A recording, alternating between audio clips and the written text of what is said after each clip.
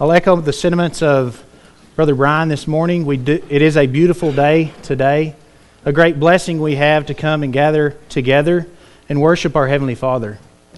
We serve a good and glorious God that continues to show His goodness each and every day.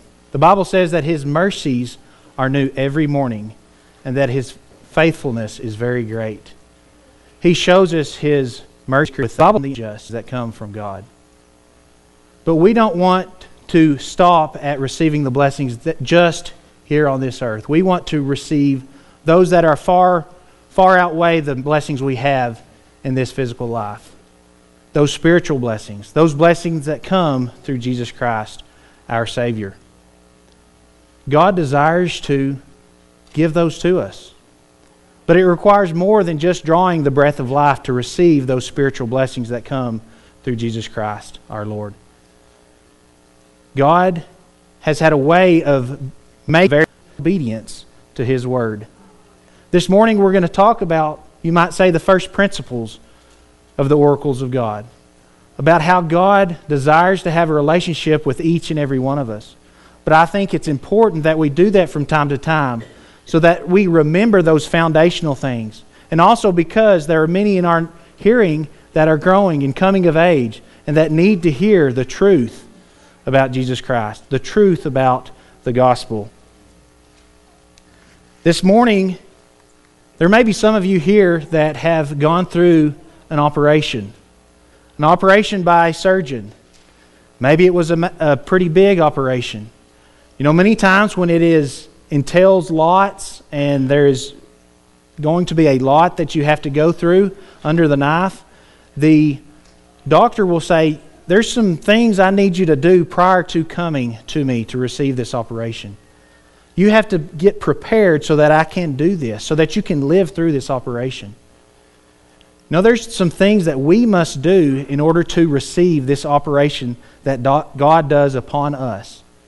We have to make steps toward Him.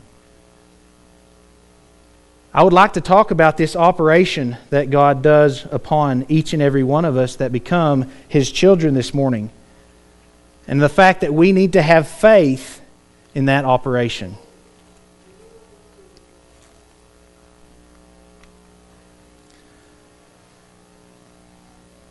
A biblical faith is not one that is blind, that is unfounded. The world at large would like to tell us that that is the case.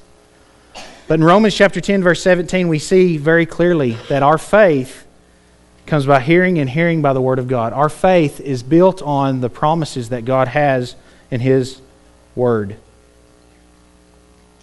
It's belief based on unchanging truth, truth that transcends time, that will last into eternity. The Hebrew writer in Hebrews chapter 11, verse 1 further explains faith as the substance of things hoped for, the evidence of things not seen. The substance of our hope is based in past evidence. Things we have found to be true from God in the past.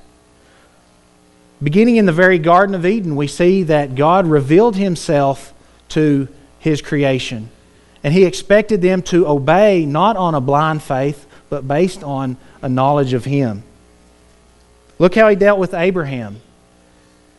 He revealed enough of Himself to Abraham so that he could have faith, and then He required of him to leave the land of Ur where he grew up and sojourn in a far country, a country he had never been to. And later, once again, Abraham proved his faith by offering his only begotten son, the son of promise, Isaac, upon that altar. We see that 600 years later, when Israel was enslaved in Egypt, God didn't demand a blind faith. Moses didn't go to the land of Egypt and say, come go with me, let's go. No, he proved that God was who He said He was. And by miraculous signs done before Pharaoh and in the midst of all the people, He showed them who God was and the power He had to save them from their oppressors. When they left Egypt, they were far from believing in God. We see time and time again they worried about what was going to happen to them when they faced a small obstacle before them. But we see that God provided a way each and every time. God proved Himself faithful as they went through the Red Sea and as they stood on the banks of the Jordan River. He had them send in spies to look out, to search out the country, to see what it was like.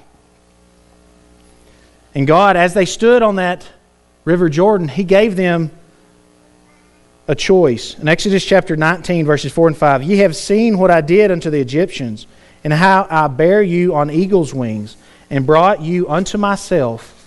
Now therefore, if ye will obey my voice indeed, and keep my covenant, then ye shall be a peculiar treasure unto me, and all people, above all people, for all the earth is mine." He said, I've shown myself to you. I've given you every reason to believe that I can do what I say I can. And then He tests their faith. He says, by the account of those spies, we're as grasshoppers before these people, but we can do it. I will be your God, and you will be my people. All you have to do is take a step in faith. But the 10 spies caused the people to waver, caused their faith to fail. And because of that, every person that was of age died in the desert that did not believe in God.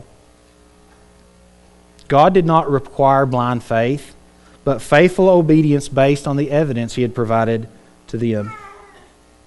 We find this same pattern over and over throughout the Bible. Jesus proved Himself to His followers and then called for obedient faith. Jesus did not just come to show that He could do miracles, to be a sideshow, but those miracles proved that He was who He said He was, that He was the very Christ, the Son of the living God, the Savior come to the world to save mankind from his sins. Without miracles, what proof did Christ have that He was the Son of God as He spoke? But time and time again, when He said, "Arise, your sins are forgiven," what did He do? He had that man get up and walk so that they knew that He had that power. Jesus' miracles were designed to give His disciples, those at that very time, enough faith to believe in Him and act on that faith, but also for us here today to believe that Jesus is the Christ, the Son of God. John chapter 20 verses 30 through 31 says, "And many other signs truly did Jesus in the presence of His disciples, which are not written in this book. But these are written, that ye might believe that Jesus is the Christ, the Son of God, and that believing ye might have life through His name." Just as the children of Israel stood on the bank of the River Jordan, every one of us that reaches the age of accountability has a choice to make. Will we believe the evidence for Jesus Christ? Will we believe the power that God extends to us through His blood and put away our sins and follow Him wholly? Or will we try to go about it a different way, a way that man has told us, this is not the way, it's a little different than that, but let me show you? Or will we completely reject Christ altogether? The choice is ours. What are we going to believe? This morning I'd like to look at the evidence that we find in Scripture and how God has chosen to save mankind from his sins and determine what our response should be in faith. The first thing I'd like to notice that there is a need for salvation. In Ezekiel chapter 18 and verse 20 it says, "The soul that sinneth, it shall die. The Son shall not bear the iniquity of the Father, neither the Father the iniquity of the Son. The righteousness of the righteous shall be upon him, and the wickedness of the wicked shall be upon him." We see that each and every person is accountable for what they do. If you're righteous, God will deem you righteous.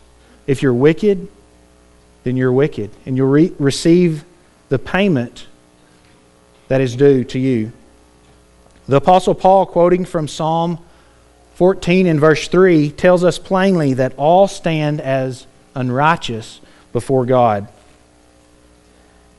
Romans chapter 3 and verse 10 says, "For as it is written, there is none righteous, no, not one." Later in that same chapter he says, "For all have sinned and come short of the glory of God." He didn't want to mince any words. He didn't want anybody to misunderstand. We have all sinned and come short of righteousness. So that means that the need for salvation is universal.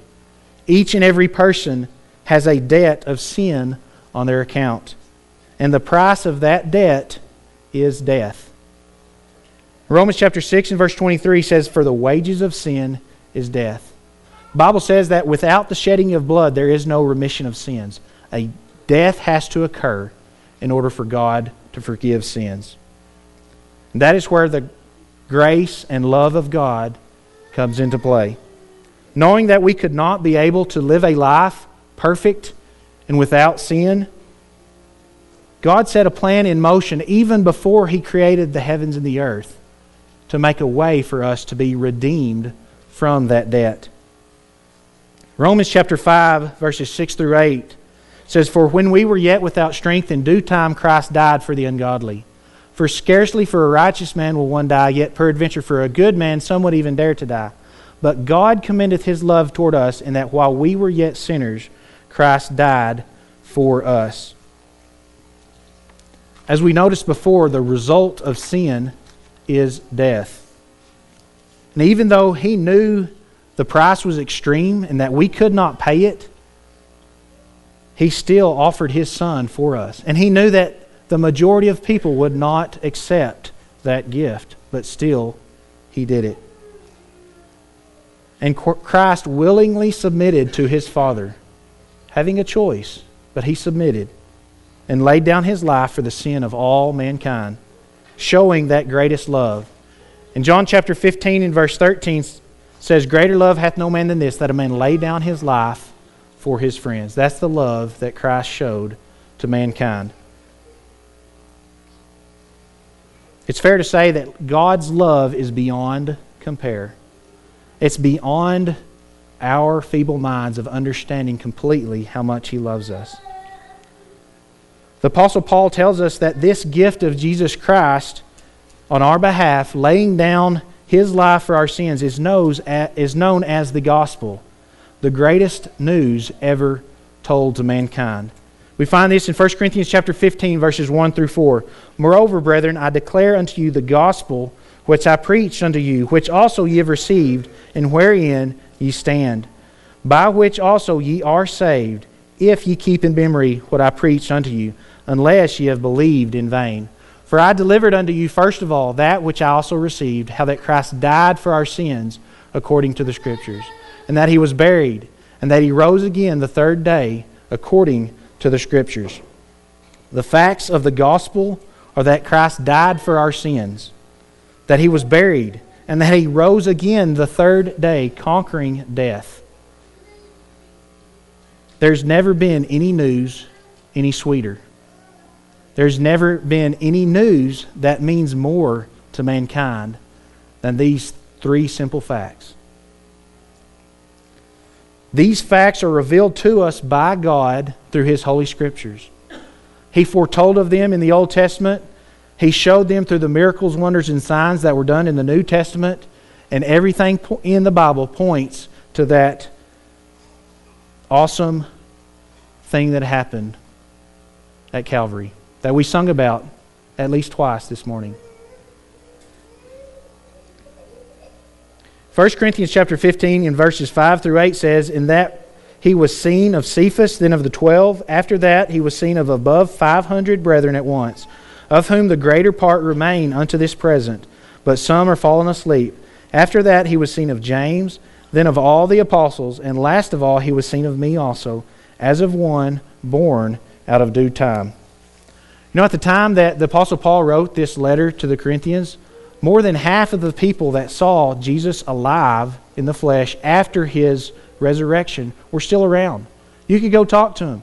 You could ask them about what they saw. Your faith could be strengthened by a first-hand account of the Son of God risen from the dead.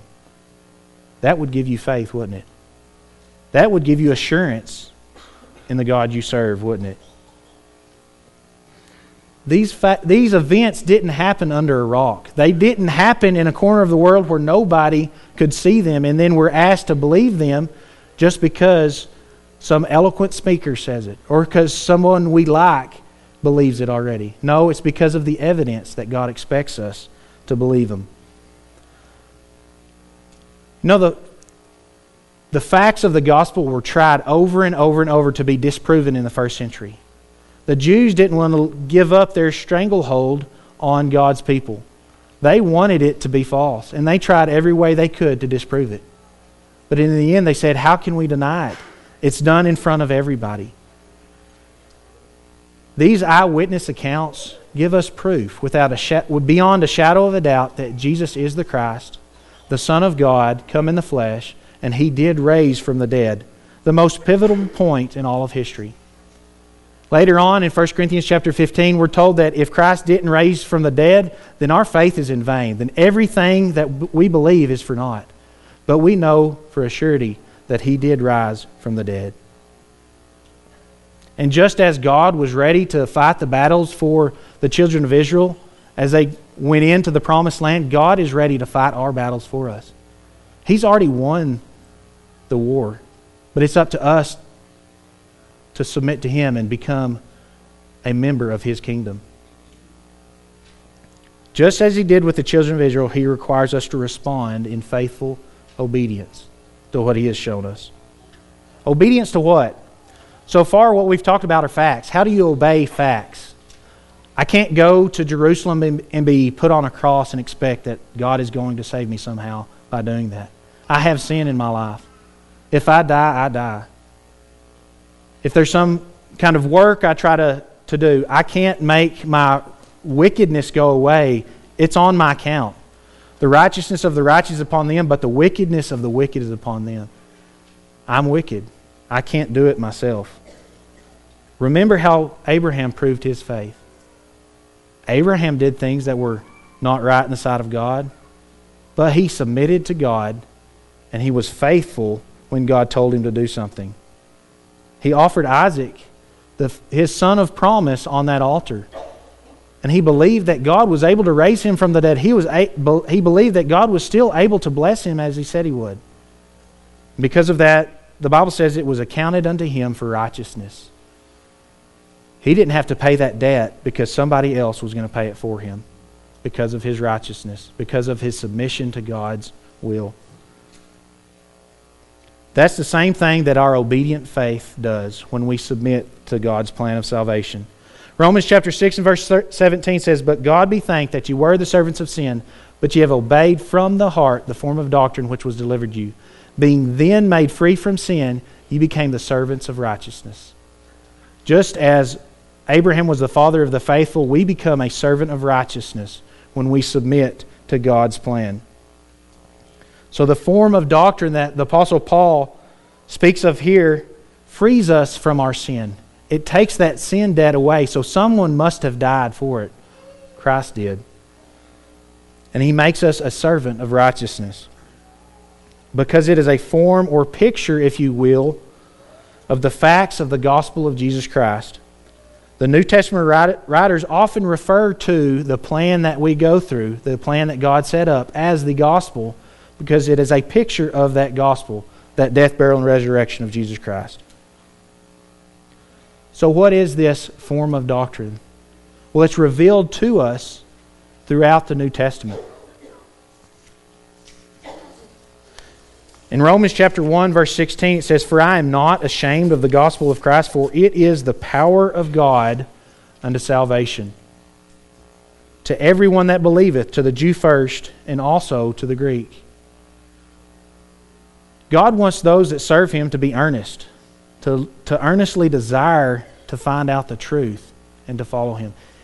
Christ often spoke in parables as He taught the people.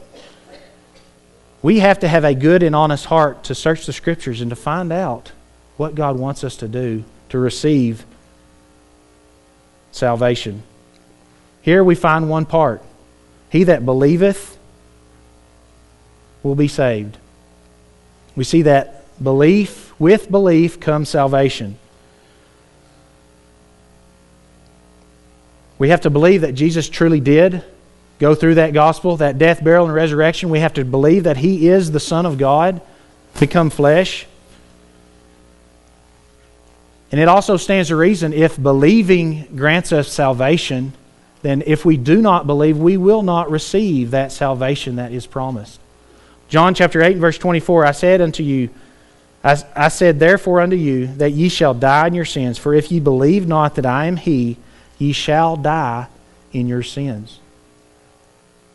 So if I decide I want salvation, but I don't want to believe, the Bible says you can't do that. It's not going to work. You will not get salvation. So is that all that is required? As I said before, the student of God must be diligent in searching the Scriptures. We find that there's something else that leads us to salvation in the New Testament. Christ taught, as did His followers, that repentance was required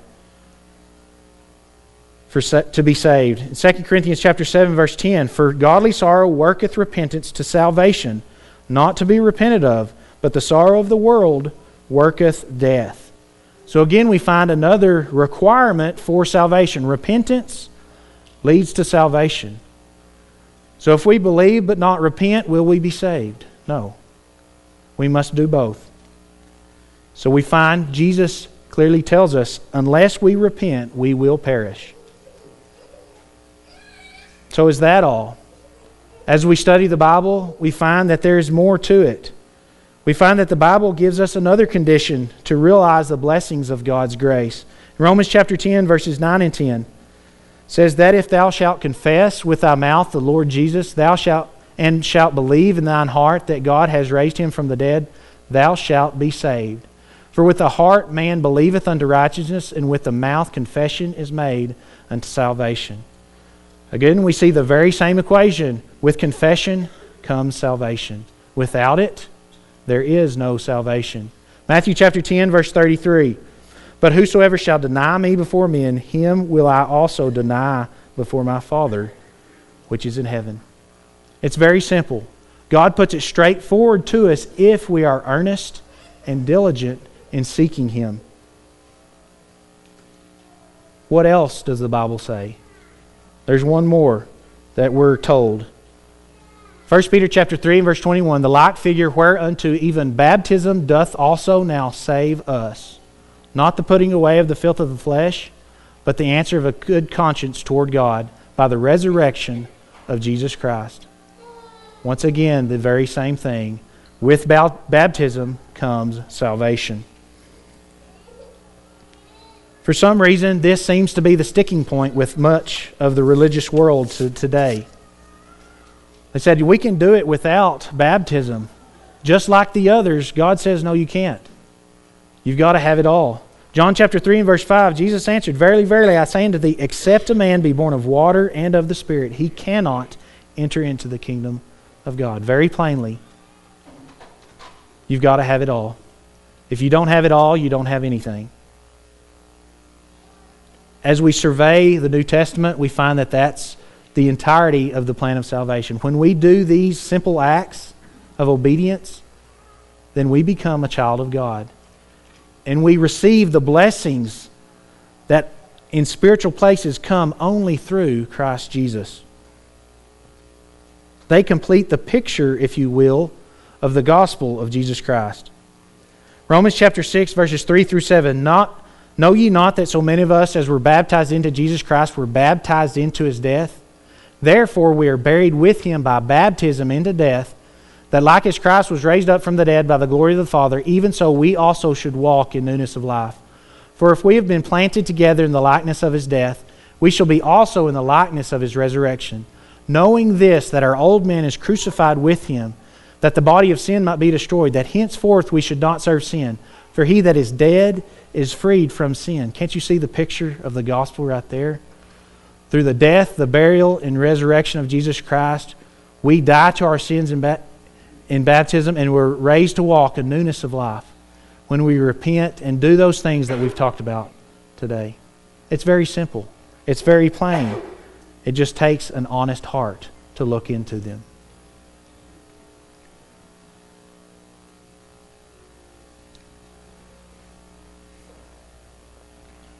You know, there were many in the first century that decided, that's not enough. That's too simple. That's too easy.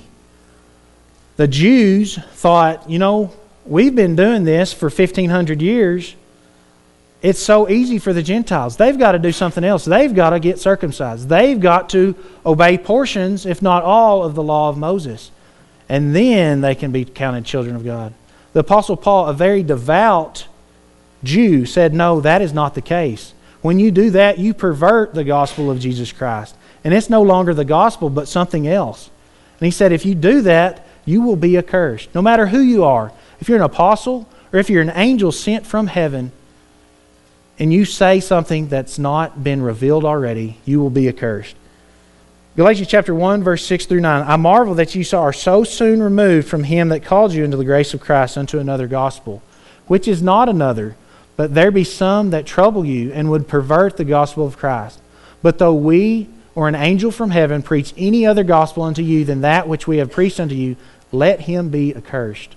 As we said before, so say I now again, if any man preach any other gospel unto you than that ye have received, let him be accursed.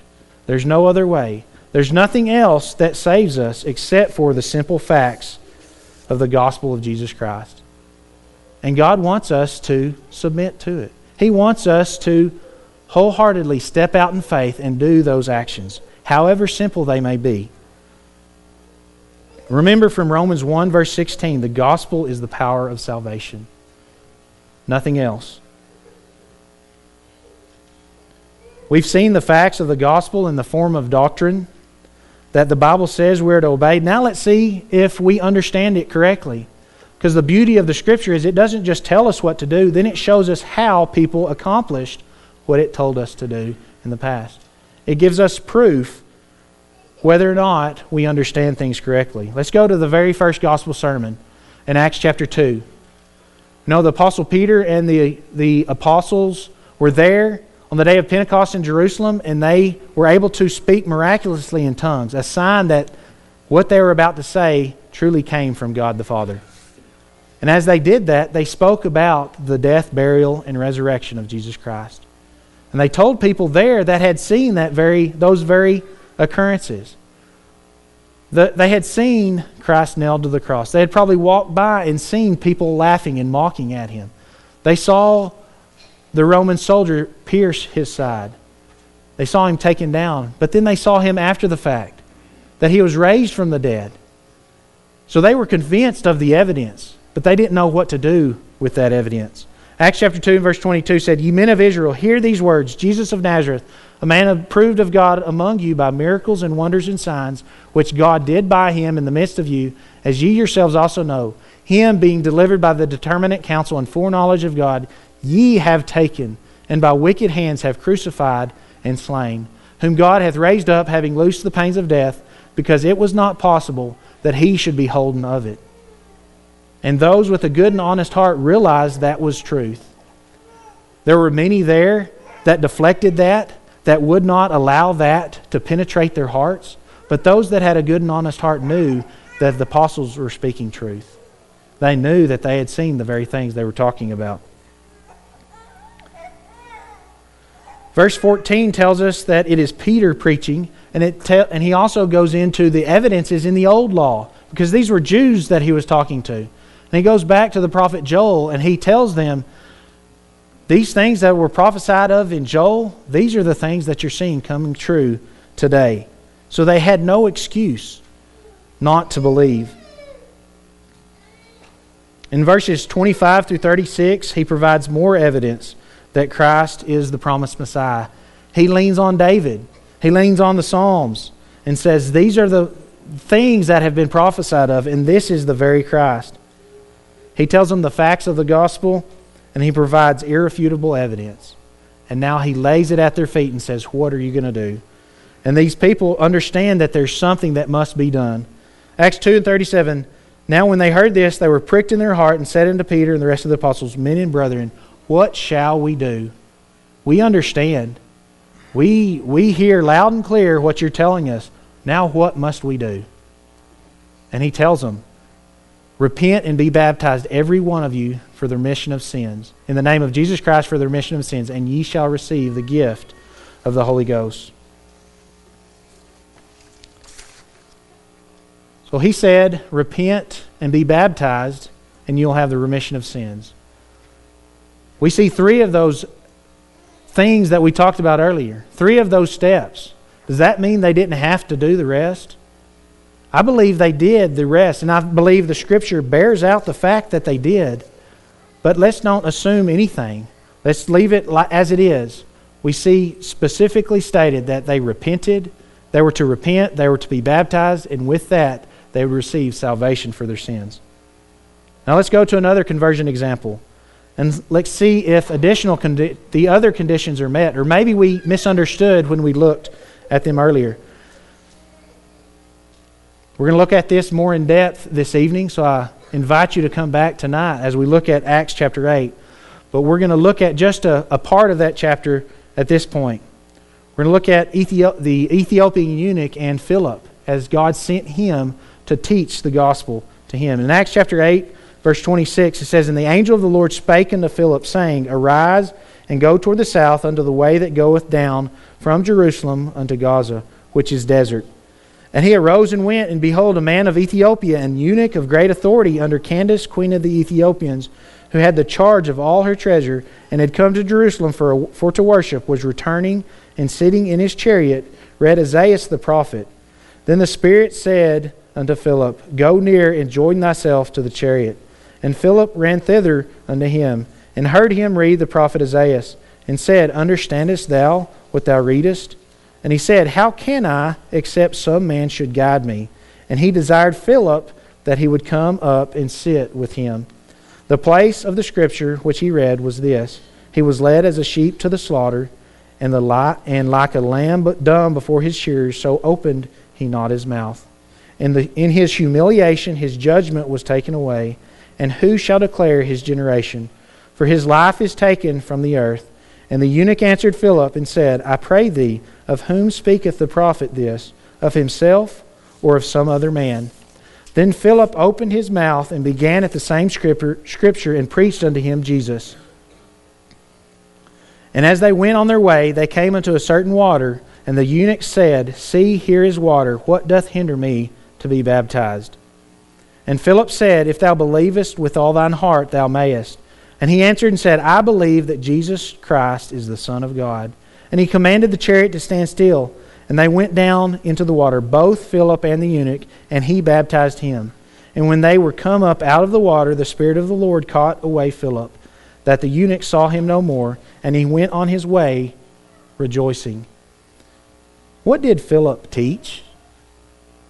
The eunuch was reading about Isaiah, the prophecy of the coming Messiah, and how he would endure things, that he would not be a fair person, that people would look to him and look, that's a man of stature, that we can follow that guy, but that there was no reason to follow him except for the fact that he submitted to the will of the Father.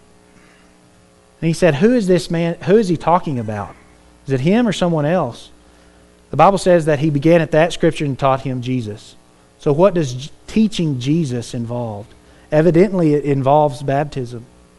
Because after he taught him Jesus, the Ethiopian eunuch coming by a body of water said, Here's water. What hinders me from obeying the plan of salvation? Evidently, there was something he had not done. He hadn't proclaimed his faith in Christ Jesus. And he said, If you believe with all your heart, you may. And he said, I believe that Jesus Christ is the Son of God. And both of them went down and he was baptized. And the eunuch rose up out of that water rejoicing. So we're told that he believed, he confessed, and he was baptized. We're not specifically told that he had salvation.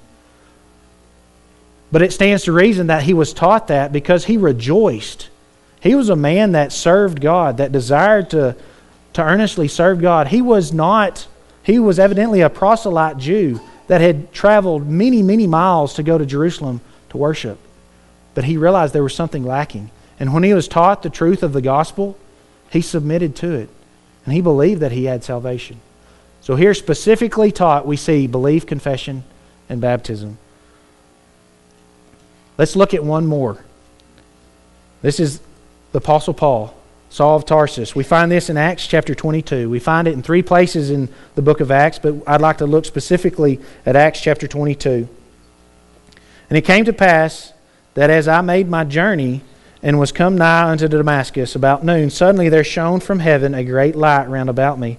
And I fell unto the ground, and heard a voice saying unto me, Saul, Saul, why persecutest thou me? And I answered, Who art thou, Lord? And he said unto me, I am Jesus of Nazareth, whom thou persecutest.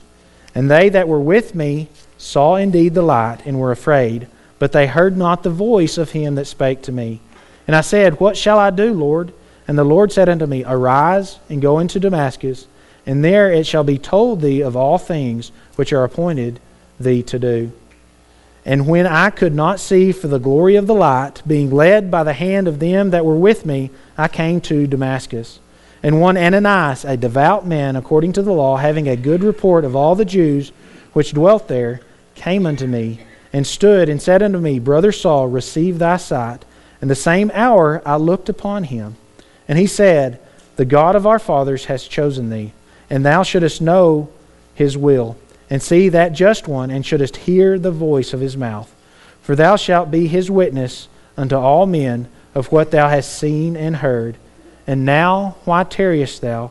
Arise and be baptized, and wash away thy sins, calling on the name of the Lord. In another account, in Acts chapter 9, we're told, And Saul arose from the earth, and when his eyes were opened, he saw no man, but they led him by the hand, and brought him into Damascus. And he was 3 days without sight, and neither did eat nor drink. In verse 11 of Acts chapter 9, it says that Saul prayed and fasted as he waited for 3 days. So what do we learn about his conversion? We see that he had a miraculous encounter with Christ, including seeing a bright light, so bright that it caused blindness to set upon him. He spoke with Jesus Christ himself. He had his sight returned to him miraculously. And he was presented with a mountain of evidence. And it was upon that evidence that he was given the opportunity to make a choice, to choose to follow God or not. I'm sure he had heard about the crucifixion. He'd been persecuting people that believed in it. So he'd heard about the death. He'd heard people, I'm sure, talk about the fact that Jesus was risen from the grave, because that's what Christianity was all about. And he calls Jesus Lord on the road to Damascus. But we don't have a record of him specifically confessing that Jesus Christ is the Son of God, like we do the Ethiopian eunuch in Acts chapter 8. He prays and fasts and doesn't drink anything for 3 days. Signs of one that is penitent, that realizes there's got to be a change in my life, or I am not going to be blessed by God. But the Bible doesn't specifically say that he repents. So specifically we find that baptism led to salvation. So what have we done in these 3 short accounts? What have we found? We found that at different times, different steps in salvation were recorded. But that doesn't mean they didn't all submit to the entire plan of salvation. I remind you what the Apostle Paul said in 1 Corinthians chapter 4 and verse 17. For this cause have I sent unto you Timotheus, who is my beloved son and faithful in the Lord, who shall bring you into remembrance of my ways, which be in Christ, as I teach everywhere and in every church. The good news of Jesus Christ was taught the same everywhere people went. And in order to submit to that gospel, it was obeyed in the same way everywhere that people went. It stands to reason that the death, burial, and resurrection was preached, and also the entire plan of salvation. We see evidences of it in every account in Acts of conversions, but not necessarily spelled out.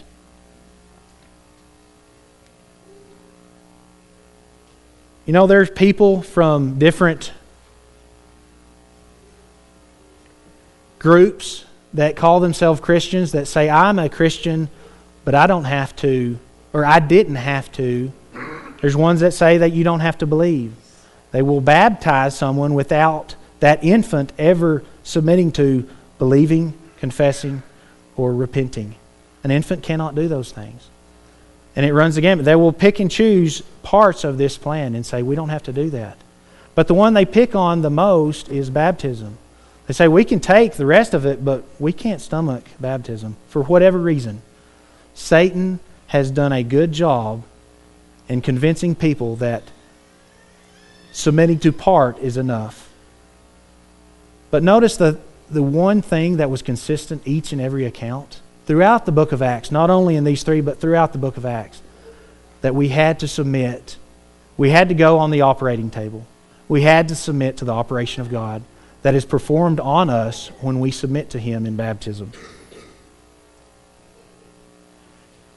In Colossians chapter 2, verses 12 and 13, buried with Him in baptism, wherein also ye are risen with Him through the faith of the operation of God, who hath raised Him from the dead. And you, being dead in your sins and the uncircumcision of your flesh, hath He quickened together with Him, having forgiven you all trespasses. Why would you sell yourself short? Why would you stop short of what the Bible commands us? Very plainly, very systematically, very similarly to eat on each and every step.